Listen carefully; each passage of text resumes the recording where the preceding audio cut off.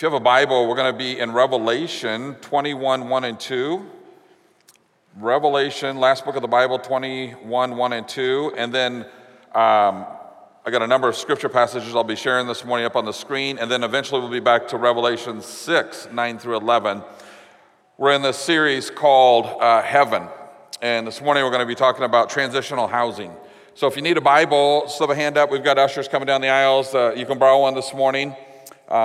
Keep it if you need it, or you can scan a code up here and that'll take you right to our Bible app where everything's at for you if you'd rather do it electronically. But thanks for being here this morning, worshiping with us, and those who are in traditions, those who are joining us online, and those who will be in kindred this morning. Different places of worship, but one church, focusing our attention on one God. I started this series 2 weeks ago talking about our temporary life and just how quickly our life goes by and our time on this earth. And I used a clock illustration and challenged you to see where are you at on the clock, so to speak, and just how quickly the scripture points to our life just being like a snap of a finger or a blink of an eye or the mist on the ground. And then last week, I talked about the reality of heaven and hell and that they are eternal. Heaven and hell are both eternal and they are real places. And today I want us to focus what I like to call, or what many have referred to as transitional housing. When you hear the word heaven, like if we were playing a word association game, I just said heaven, what comes to your mind? What image comes to your mind? What picture comes to your mind? What comes to most people's minds, or many that I have heard from, is just this idea of an eternal home. The place believers go to spend all eternity in the presence of God, right? Would you agree with that? You guys are quiet. Right? Thank you. What we also know to be true is that the final heaven, the New Jerusalem, is not done yet. It's still in the construction phase. The final heaven will be absolutely mind-blowing. 1,500 miles by 1,500 miles. It'll be the most amazing place you've ever set eyes on. The final heaven will exceed your wildest imagination times 1 billion. It'll be the most incredible place. So let's start with what we know and let's go from there. The final heaven isn't done. And if the final heaven isn't done yet, the next question obviously is, where do Christians go when they die? Until the final heaven is done. Because how many funerals have I done, or people that you know? Well, they're in heaven. Well, what in the world does that mean?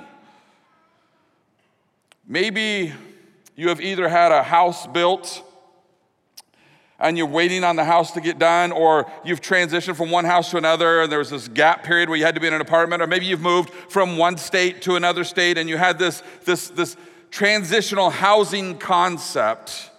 It's that in-between time when you're waiting for your final home. Now imagine the new house is heaven, and your final destination, but it's not ready to be lived in just yet. Well, just like there's transitional housing here on this earth while we wait for our final home, there's also transitional housing in heaven while we wait for our final home. So today, let's try and answer a few questions about this so-called transitional housing. If you're not already there, Revelation 21, 1 through 2, I'm going to ask 4 questions and attempt to answer these 4 questions. What happens to believers when they die? Revelation 21, 1 and 2 says this. Then I saw a new heaven and a new earth. For the first heaven and the first earth had passed away, and there was no longer any sea. I saw the holy city, the new Jerusalem, coming down out of heaven from God, prepared as a bride beautifully dressed for her husband. When a person dies, God will look at a person, an individual's faith, and whether or not they have a personal relationship with his son, Jesus Christ. You've heard me talk about that many times. But the result of his findings will determine whether a person will be ushered into an intermediate heaven or an intermediate hell. Every person will be judged on their faith the moment that they die. A person's faith determines their destination, and a person's works here on this earth determines their rewards or their lack of rewards. Faith and works. Works do not lead to your faith, but faith leads to your works. Last week during the MLT meeting, and this isn't all we did, this took about 2 minutes literally, we were talking about how to pronounce bag. Right? Apparently some say a bag is actually a bag. That is super confusing to me. If a bag is actually a bag, does one then say, would you stop bagging me? Like, do you flip-flop those completely? But it's the difficulty of how do you pronounce a word. I use this example to say that the judgment seat, so remember when you die, you're judged on your faith for your destination, but the judgment seat we as believers stand before is often called the Bema seat. But it's also called Bema, and some even pronounce it Bama. The fact that it's pronounced differently isn't really as important as understanding its purpose. And I'll tell you right away as I talk about this idea of this judgment seat, this is rarely talked about.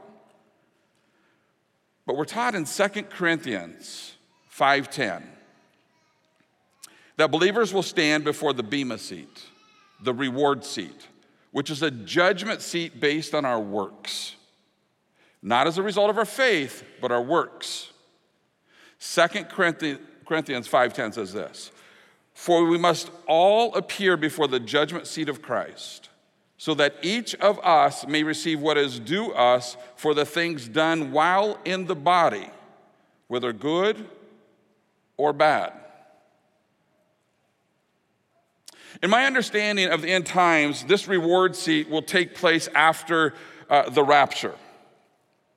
And so if you understand the end times just a little bit, there's going to be this idea of a rapture when Christ returns for his church, when Christ returns for his bride. And then there's this period called a tribulation period, which is literally 7 years of hell on earth when God's pouring out his wrath. So in my personal view, I believe in what's called pre-trib rapture, which means Christ will return and we will be snatched from the earth as believers if you're still living, and then the tribulation will happen. So whether you are already dead or alive when the rapture takes place, it doesn't matter. It's at the Bema seat where we receive our rewards due to us for the things that we've done while we're here on this earth. Again, this isn't a location matter. This isn't a judgment seat where we stand and God's saying, do you go to heaven or hell? That's already been decided because of our faith. This is a reward seat that we all will stand in front of. And Paul's use of sports metaphors is prevalent all the way throughout his writings, using language and images with which his audience could relate, especially those who observed and perhaps even took part in the Greek Olympic Games. The ancient Olympic winners in these games that Paul often points back to received no medals. Instead, they received crowns that were made from olive leaves taken from what the Greeks considered the sacred tree at Olympia. The participant who finished in first place often would receive this crown made of leaves. But if you were in second place or third place, nothing. Only the first place winner. All believers will one day stand and receive rewards based on how we live this life. The thought and the imagery of that alone, even as I was writing this, even as I was going back, should cause us to reflect, should cause us to slow down, should cause us to pause and evaluate our life, the decisions and the choices that we make. It ought to stir us to think about our thoughts and our behaviors, the way we treat each other, the things that we say.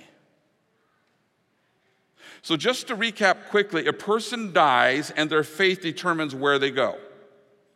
Later, believers will stand before the Bema seat, No one is exempt, all believers and unbelievers before the great white throne judgment seat.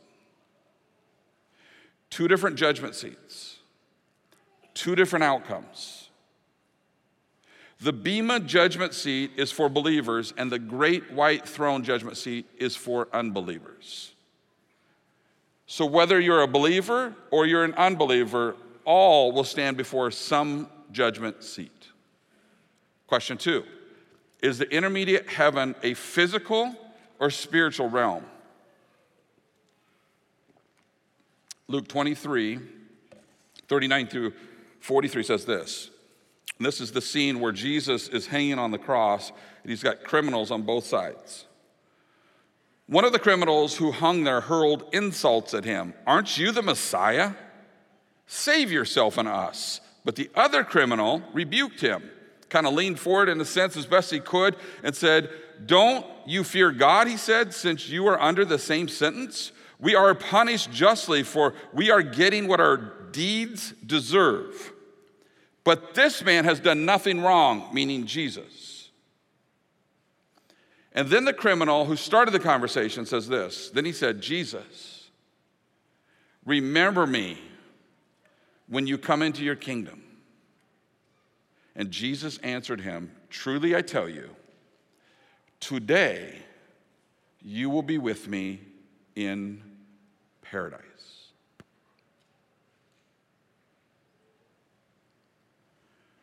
What place is Jesus referring to? He was speaking of an intermediate heaven, a place he referred to as paradise. The word paradise comes from a Persian word which means a walled park or an enclosed garden. Think of it like that. That's the idea behind the word. A walled park or an enclosed garden. In fact, in the Old Testament, the word paradise was even used to describe the Garden of Eden.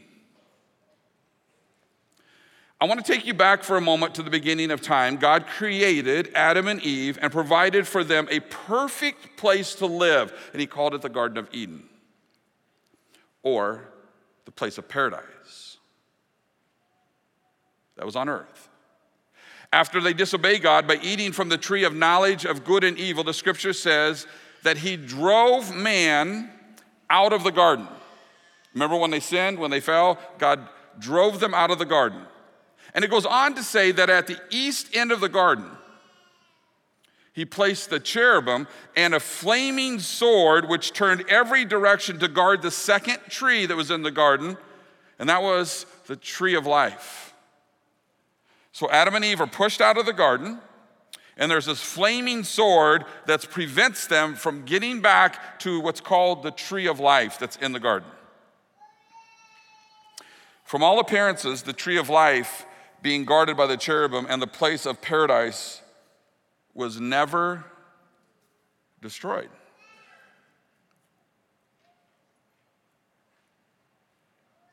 It's quite possible that the Garden of Eden retained its physicality. This is one possibility.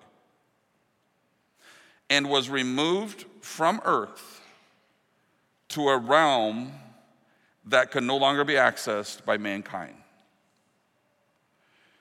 Therefore, and you're like, that's a stretch, but I'll get some more scripture in a second. Therefore, one possibility is that the present intermediate heaven is the Garden of Eden in another realm that we cannot access in our current fleshly state. And the reason this is a reasonable possibility is because we know that the tree of life, the other tree that was in the original Garden of Eden, is still there being guarded. Revelation 2:7. He who has an ear, let him hear what the Spirit says to the churches. So this is in the beginning of Revelation, and there's 7 letters written to churches. And this is a part of one of them. He who has an ear, let him hear what the Spirit says to the churches. To him who overcomes, believers, I will give the right to eat from the tree of life, which is where? in the paradise of God. So for a moment, let's retrace our steps and also look to the future regarding this tree of life. It may be one of the key pieces helping us understand the current intermediate heaven and the final heaven and the difference. It was first mentioned in relation to the Garden of Eden, like we just talked about, where Adam and Eve occupied the garden prior to the fall. Secondly, this tree is mentioned to still be in a place called paradise, the intermediate heaven. Thirdly, it is mentioned to be in the final heaven. Revelation 22, 1 and 2. Then the angel showed me the river of water of life, as clear as a crystal, flowing from the throne of God and of the Lamb down the middle of the great street in the city. On each side of the river stood the tree of life, bearing 12 crops of fruit, yielding its fruit every month, and the leaves of the tree are for the healing of the nations. Is it possible that the Garden of Eden, which contains the tree of life right now, and by the way, I did further research, and there's many people who are still looking for the Garden of Eden, and they think, coordinates-wise, it must be about here, because it talks about the rivers that intersect and that flow out of it. So there's some ideas there. Is it possible that the Garden of Eden, which contains the tree of life right now, will one day be a beautiful garden located in the middle of the New Jerusalem, the final heaven? Quite possible. Because the tree of life never leaves the scene of paradise all the way through Scripture. That which was the perfect place for Adam and Eve past, that which is the current intermediate heaven present, and that which will be the New Jerusalem or the final heaven future. The tree of life is a thread all throughout Scripture that links the idea of the word paradise. The tree of life presents to us a continuum of what is called paradise. Question number 3, what will their intermediate heaven be like? Revelation 6, 9, and 11 in your Bibles. When he opened the 5th seal, I saw under the altar the souls of all those who had been slain because of the word of God and the testimony they had maintained. These are martyrs, people that lost their lives for Christ. And they called out in a loud voice, "How long, sovereign Lord, holy and true, until you judge the inhabitants of the earth and avenge our blood?" Then each of them was given a white robe, and they were told to wait a little longer until the full number of their fellow servants, their brothers and sisters, were killed just as they had been. In other words, there will be more martyrs. What do we learn from that one passage of Scripture? In verse 9, people will be remembered for their lives here on this earth. So those mentioned here are known for and remembered as those who were slain because of their testimony. So they're remembered for that. In verse 10, there's several things. People can express themselves audibly. It says, they called out, which suggests that they may, in fact, have some sort of physical form. They're fully conscious. From all appearances, these martyrs are fully conscious, aware of each other, and aware of God. Verse 10 again, they are aware of what's happening on earth. The martyrs know enough to realize that those who killed them have not yet been judged. Verse 10 again, they ask God to intervene. They inquire as to how long before God sends judgment. Verse 10 again, they remember their lives here on this earth. They remember why they were murdered. Verse 11, they are distinct individuals containing physical form. So each of them was given a white robe. They're not mentioned as a group, suggesting that they were some kind of group of robots or that there's some kind of mass or this blob. It says each of them suggesting uniqueness and individuality. Verse 11 again, their questions get answered. There's apparently communication in heaven between those who are and God. And where there are questions, there must also be a lack of knowledge. It appears they are not all knowing and that their knowledge can actually increase. They knew more after they asked the question than before they did. Verse 11 again, they live in anticipation of the final heaven. God promises to fulfill what they are requesting, but says, you're going to have to wait just a little bit longer. They obviously long for this final heaven and the fulfillment of all of God's promises. It's quite possible that the distinct difference between the intermediate heaven that we see here and have been talking about all morning and the eternal or final heaven is that there will not be sin, suffering, nor any knowledge of it. Verse 10 and 11, they're aware of time. The martyrs who are dressed in white robes ask God a time-dependent question. How long, sovereign Lord, holy and true, before you judge the inhabitants of the earth? Verse 11, God knows every detail down to the last drop of blood that will be shed. He's fully aware, and I'm going to use one statistic. There are many out there. He's fully aware of the 150,000 people that die every year simply because they're a follower of Christ. They're called martyrs. He's aware of them. He knows the pain that they suffered and the persecution they endured. He knows exactly how many martyrs there will be, and he's waiting until every last one of them have died for his sake. The fourth question, can people who currently reside in the intermediate heaven see earth?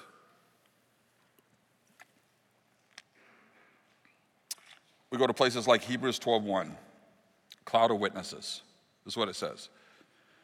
Therefore, since we are surrounded by such a huge crowd of witnesses to the life of faith, let us strip off every weight that slows us down, especially the sin that so easily trips us up, and let us run with endurance the race that God has set before us. So in this one verse, we're encouraged to run the Christian race. We're encouraged to run it with perseverance and to rid ourselves of any sin that might be getting in the way, anything that might be tripping us up, anything that might be entangling us. And let us run with intent. Let us run with purpose. Live in a life that's pleasing to God, knowing that the bema seat awaits us. But why? Since we are surrounded by a great cloud of witnesses, it says.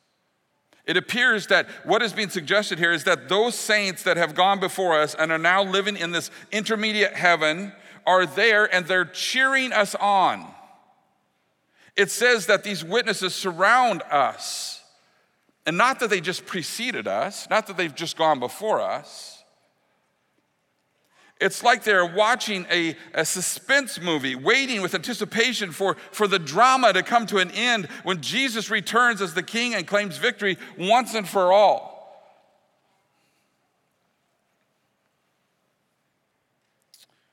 Rejoicing before the angels is another indicator.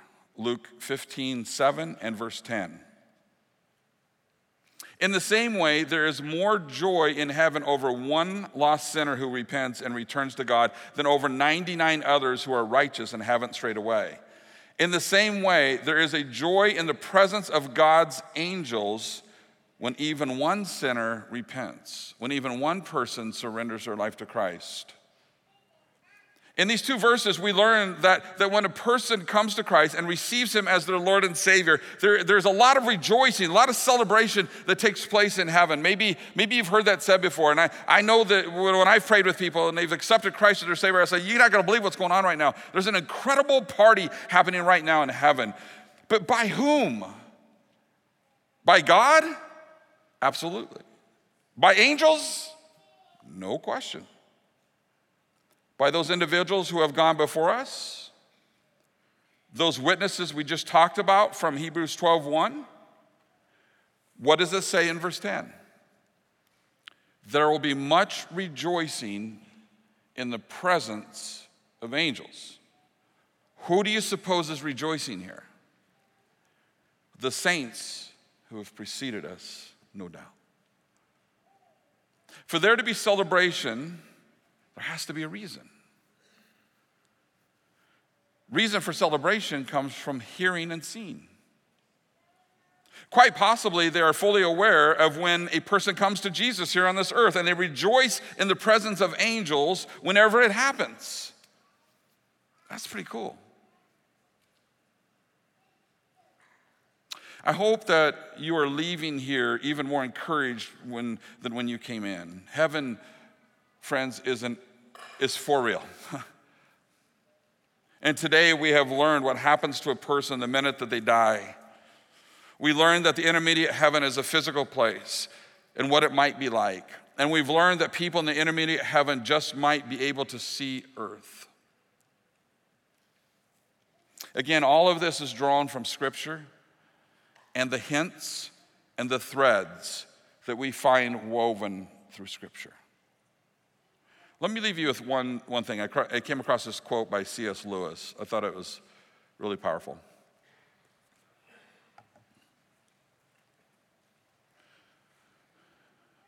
Your place in heaven will seem to be made for you and you alone, because you were made for it.